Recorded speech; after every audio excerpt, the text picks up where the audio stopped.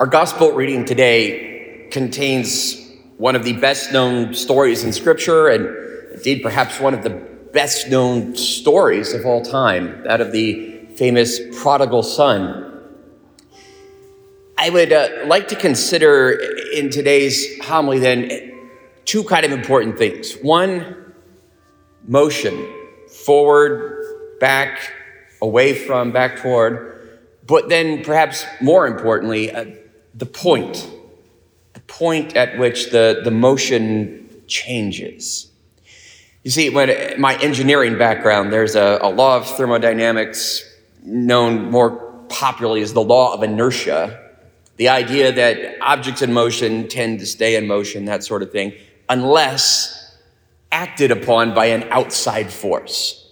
So if something is headed in a certain direction, the law of inertia says it's just going to keep going forever unless acted upon by an outside force. And I would say that is the key to what happens in today's gospel. It's very important to know what direction am I heading, because I will tend to keep going in that direction unless something changes. Now, I experienced this very much in my own personal life. I am someone who is prone to all or nothing kind of thinking.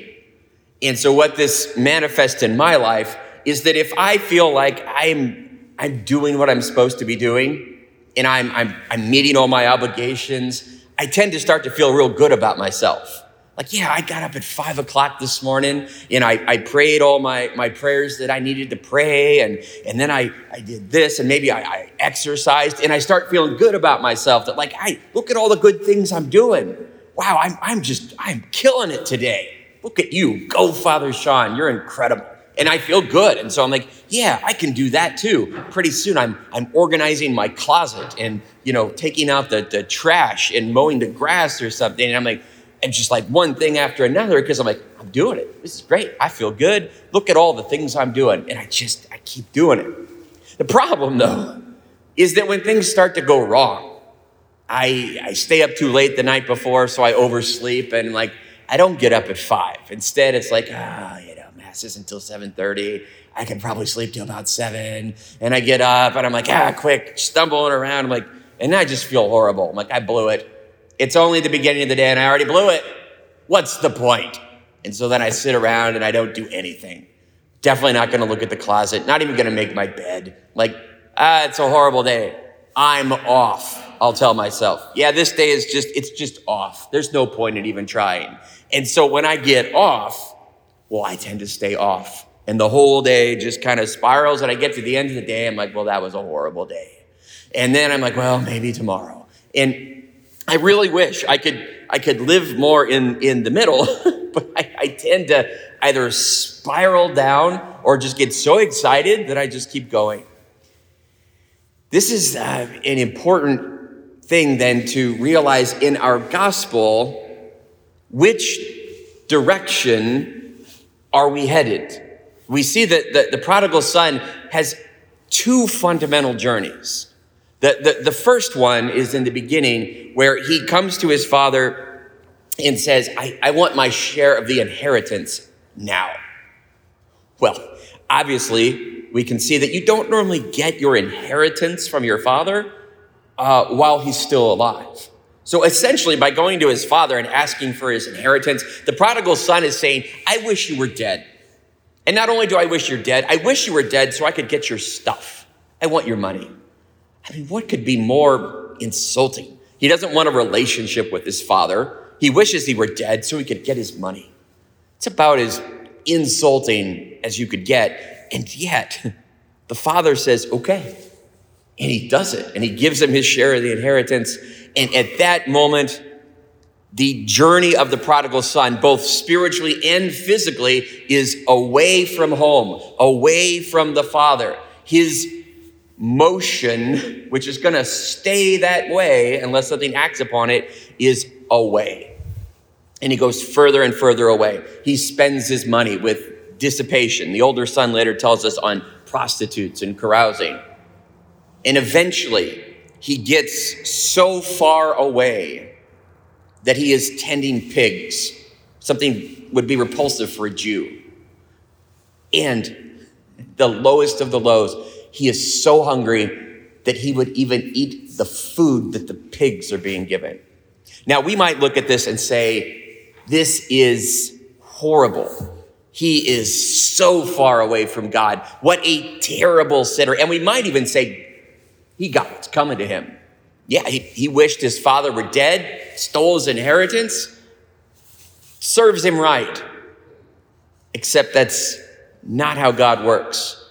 Because at this moment, where he is so far away from God, where we could say, he is the sinner of sinners, he is with the pigs. But, if you read Luke's gospel carefully when he says this, there's a little line in there that I would say is the most important line that we all miss because it just flies by so quickly. But it's very simple. St. Luke tells us that the prodigal son, while he's tending the pigs and things are at the lowest of their low, it says, coming to his senses, he thought. And he rehearses his little speech. How many of my master's workers, my father's workers has? Coming to his senses, he thought. That moment is the most beautiful, most grace-filled moment of his entire life. Because it is that moment that the law of inertia is reversed. Objects headed in a certain direction will keep going that way unless acted on by an outside force. And at that moment, the force of the grace of God breaks into his life and he comes to his senses and he thinks and he completely reverses his direction. Now, objectively, he is farther from God and from home than he has ever been.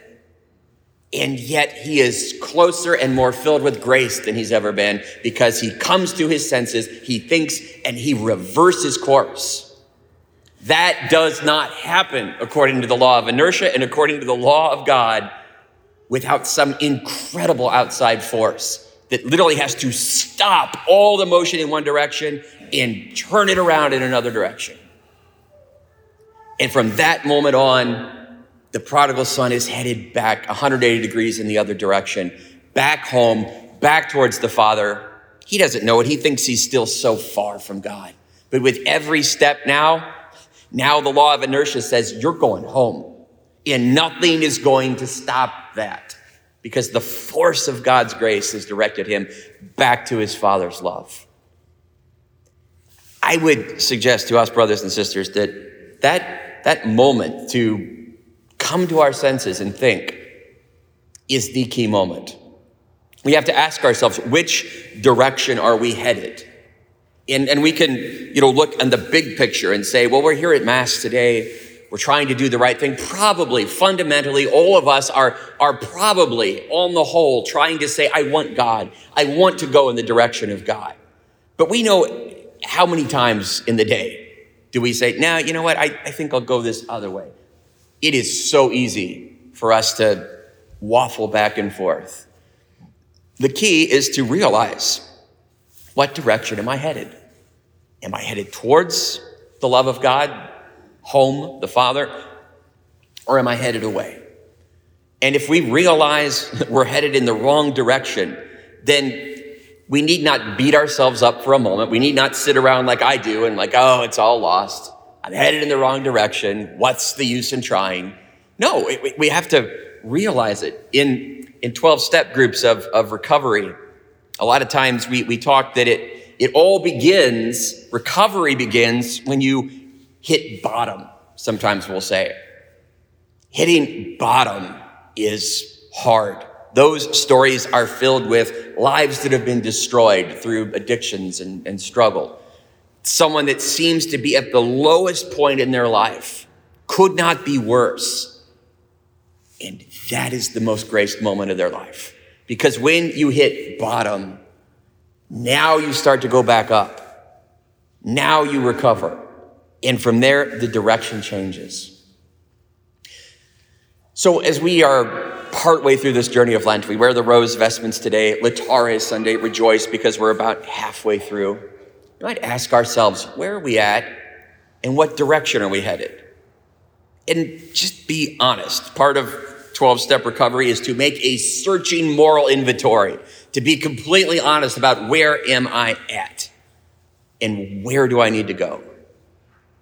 If we're going to have that moment like the prodigal son did, to come to our senses and think, well, we need some quiet time to do that. And so that's part of Lent. Where do we need to get away, turn off the TV, all the news all the time?